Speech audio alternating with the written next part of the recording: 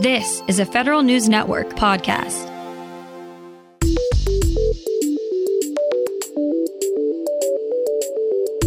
Coming up on today's Federal Newscast, GSA attempts some creative inflation-slashing tricks for contractors. Internet crime was a growth industry in 2021. And the number of federal contractors is shrinking. These stories and more in today's Federal Newscast.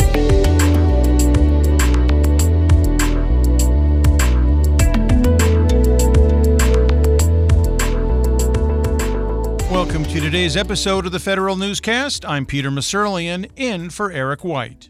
The Defense Department is refilling positions for its top advisory board on women in the military. Federal News Network's Scott Maucione has more. The Biden administration cleaned house for a review of all its Pentagon advisory committees a year ago.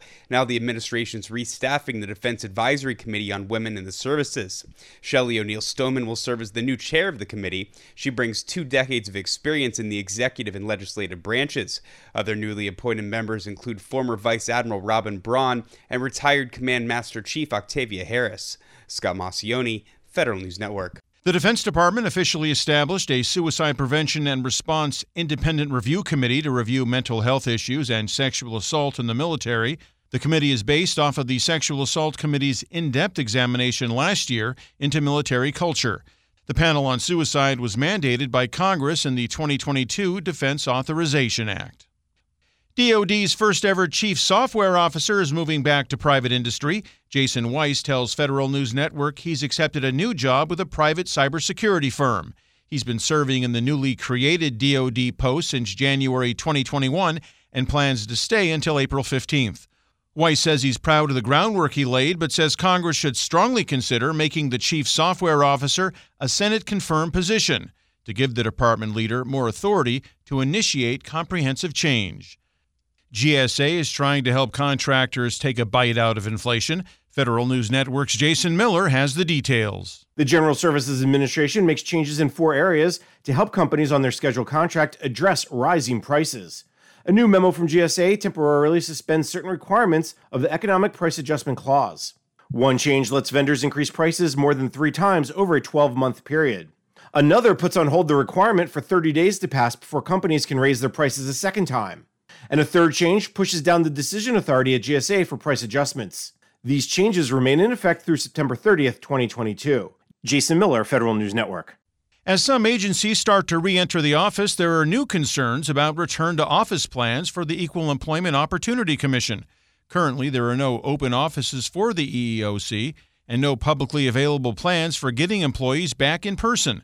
2 ranking members from the House Education and Labor and Oversight and Reform Committees expressed their concerns in a letter to Commissioner Charlotte Burrows. The authors asked for information from the EEOC on return-to-office timetables and the impact of closed workspaces.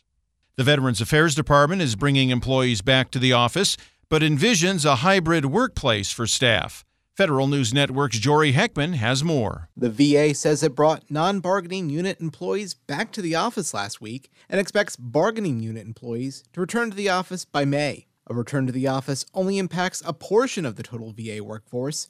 Nearly 80% of staff have been frontline workers since the start of the pandemic. Deputy VA Secretary Donald Remy says the agency is pivoting to a hybrid workplace that will keep telework in place for eligible employees. The hybrid work environment will allow for people to use telework arrangements so that they only have to come into the office a set number of days during the week.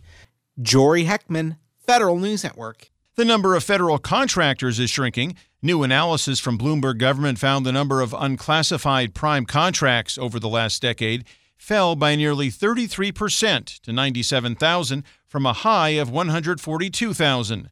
BGov says the Defense Department in 2021 had about 44,000 contractors, the smallest number than any time over 10 years. The civilian contractor base dropped by 31% since 2011, down to 67,000 vendors. The National Park Service, Social Security Administration, and Centers for Disease Control and Prevention are among the highest-ranking agencies that Americans trust. A national survey from the Partnership for Public Service finds that at least 60% of respondents gave positive feedback for those individual agencies, while only 4 in 10 Americans say they trust the federal government overall. The IRS is the only agency with a majority unfavorable opinion at 51% negative responses. The survey is an initial part of the partnership's research on improving trust in government. The Cybersecurity and Infrastructure Security Agency sets up a new portal for reporting cyber incidents. Federal News Network's Justin Doubleday reports. CISA is asking companies to disclose cyber incidents to a new portal set up recently amid concerns about Russian cyber attacks. It also comes after Congress passed new incident reporting requirements for critical infrastructure companies. But the requirements don't come into effect until CISA goes through a rulemaking process. So for now, CISA is asking companies to report on a voluntary basis. Justin Doubleday, Federal News Network.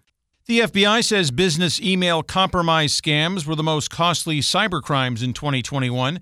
The Bureau's Internet Crime Complaint Center says it received nearly 850,000 complaints of suspected Internet crime last year, a 7% increase from 2020, for reported losses of nearly $7 billion.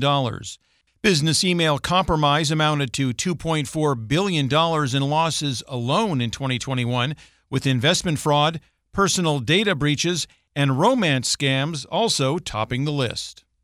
The Postal Service emails digital scans of incoming mail to millions of households every day. Now the agency is moving the infrastructure that supports its informed delivery service to the cloud. USPS says it's moving to a cloud-based platform that will store, send, and host emails for its informed delivery service. USPS says the move to the cloud will allow it to replace its current on-premises infrastructure for the program. USPS says the migration of this data will not have any impact on individual privacy rights. Find these stories at federalnewsnetwork.com. For the Federal Newscast, I'm Peter Masurlian, in for Eric White.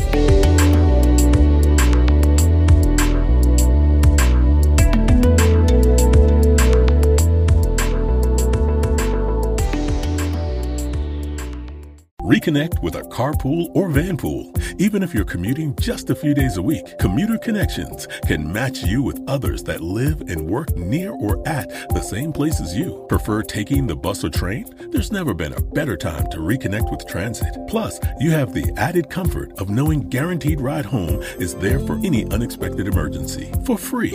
For more options, visit commuterconnections.org or call 1-800-745-RIDE. Some restrictions apply.